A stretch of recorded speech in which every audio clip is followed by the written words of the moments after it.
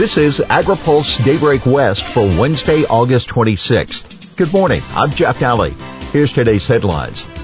California Dems ask Pence for N95s. Farmer, economy roaring back thanks to Trump. And Dems pledge climate bill. But how? California Democrats ask Pence for N95s for farmers.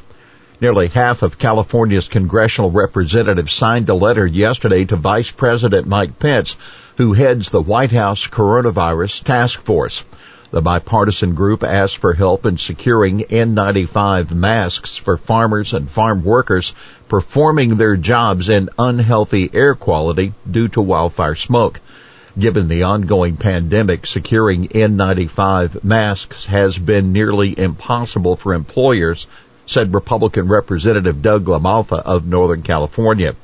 The letter notes the state requirement to supply workers with N95 masks when the intense wildfire smoke is present. The lawmakers add that agricultural workers have endured extreme heat and living conditions that have left them vulnerable during the pandemic. That's why we must take every step possible to protect those workers and provide them with the necessary protective gear, said Representative Jimmy Panetta of the Central Coast. Chlorpyrifos bill clears Assembly floor. The Assembly yesterday passed Senate Bill 86, a measure requiring quarterly reporting on the use of the granular form of chlorpyrifos. Assembly member Laura Friedman of Los Angeles County introduced the measure as a data collection bill that would monitor the chlorpyrifos products and their effects on children.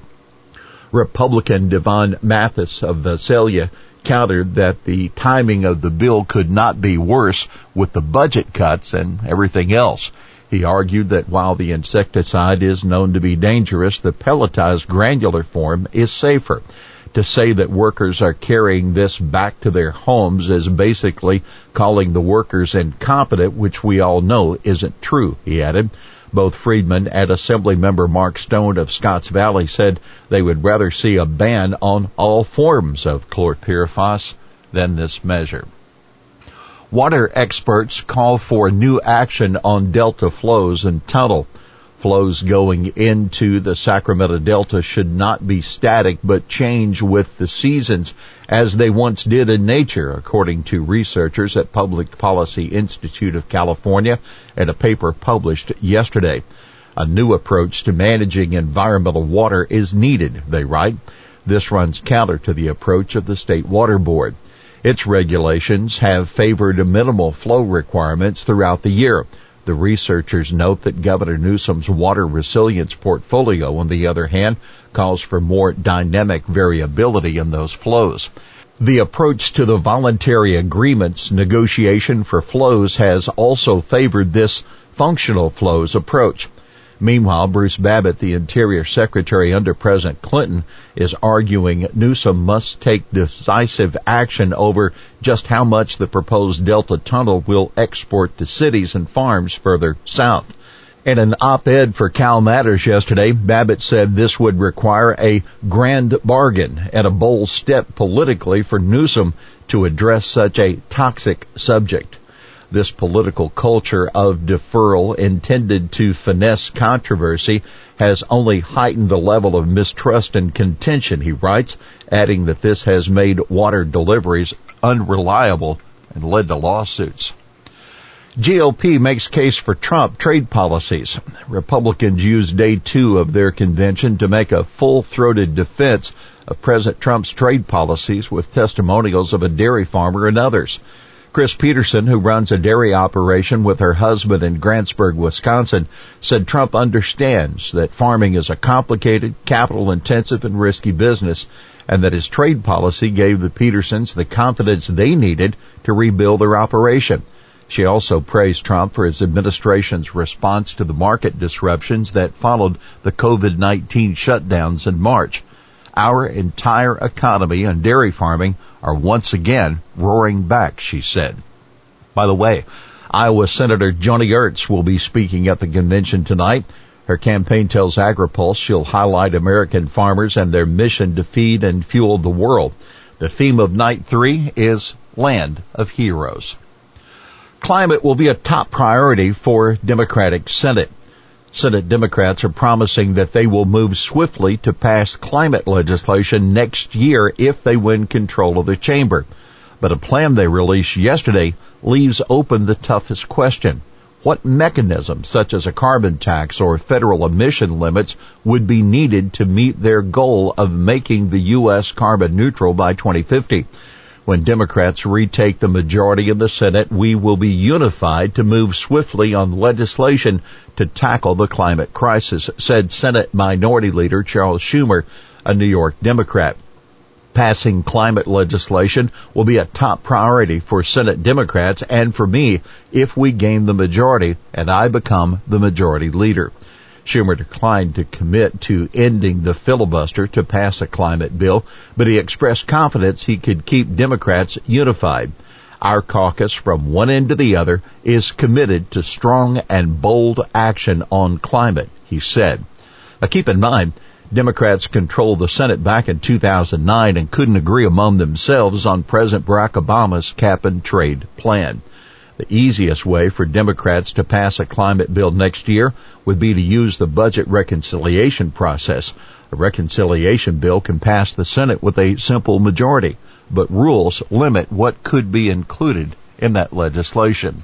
Now take note, the Senate Democratic plan is in line with the ones put out by House Democrats and by presidential nominee Joe Biden in outlining a voluntary approach to reducing agriculture's greenhouse emissions.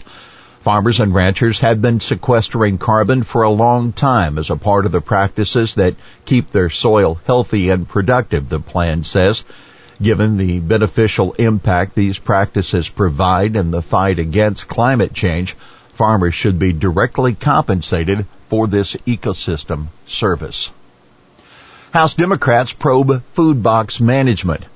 House Democrats are demanding answers from USDA on its management of the Farmers to Families Food Box program, which was created this spring to distribute surplus food to needy Americans.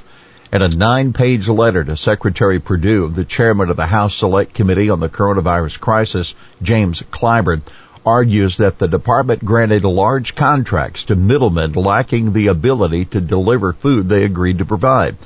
The letter demands USDA turn over documents on contracts involving 12 Senate companies, that ranging from agribusiness giant Cargill to Create-A-Date, a small firm that became infamous after its involvement in the program became public.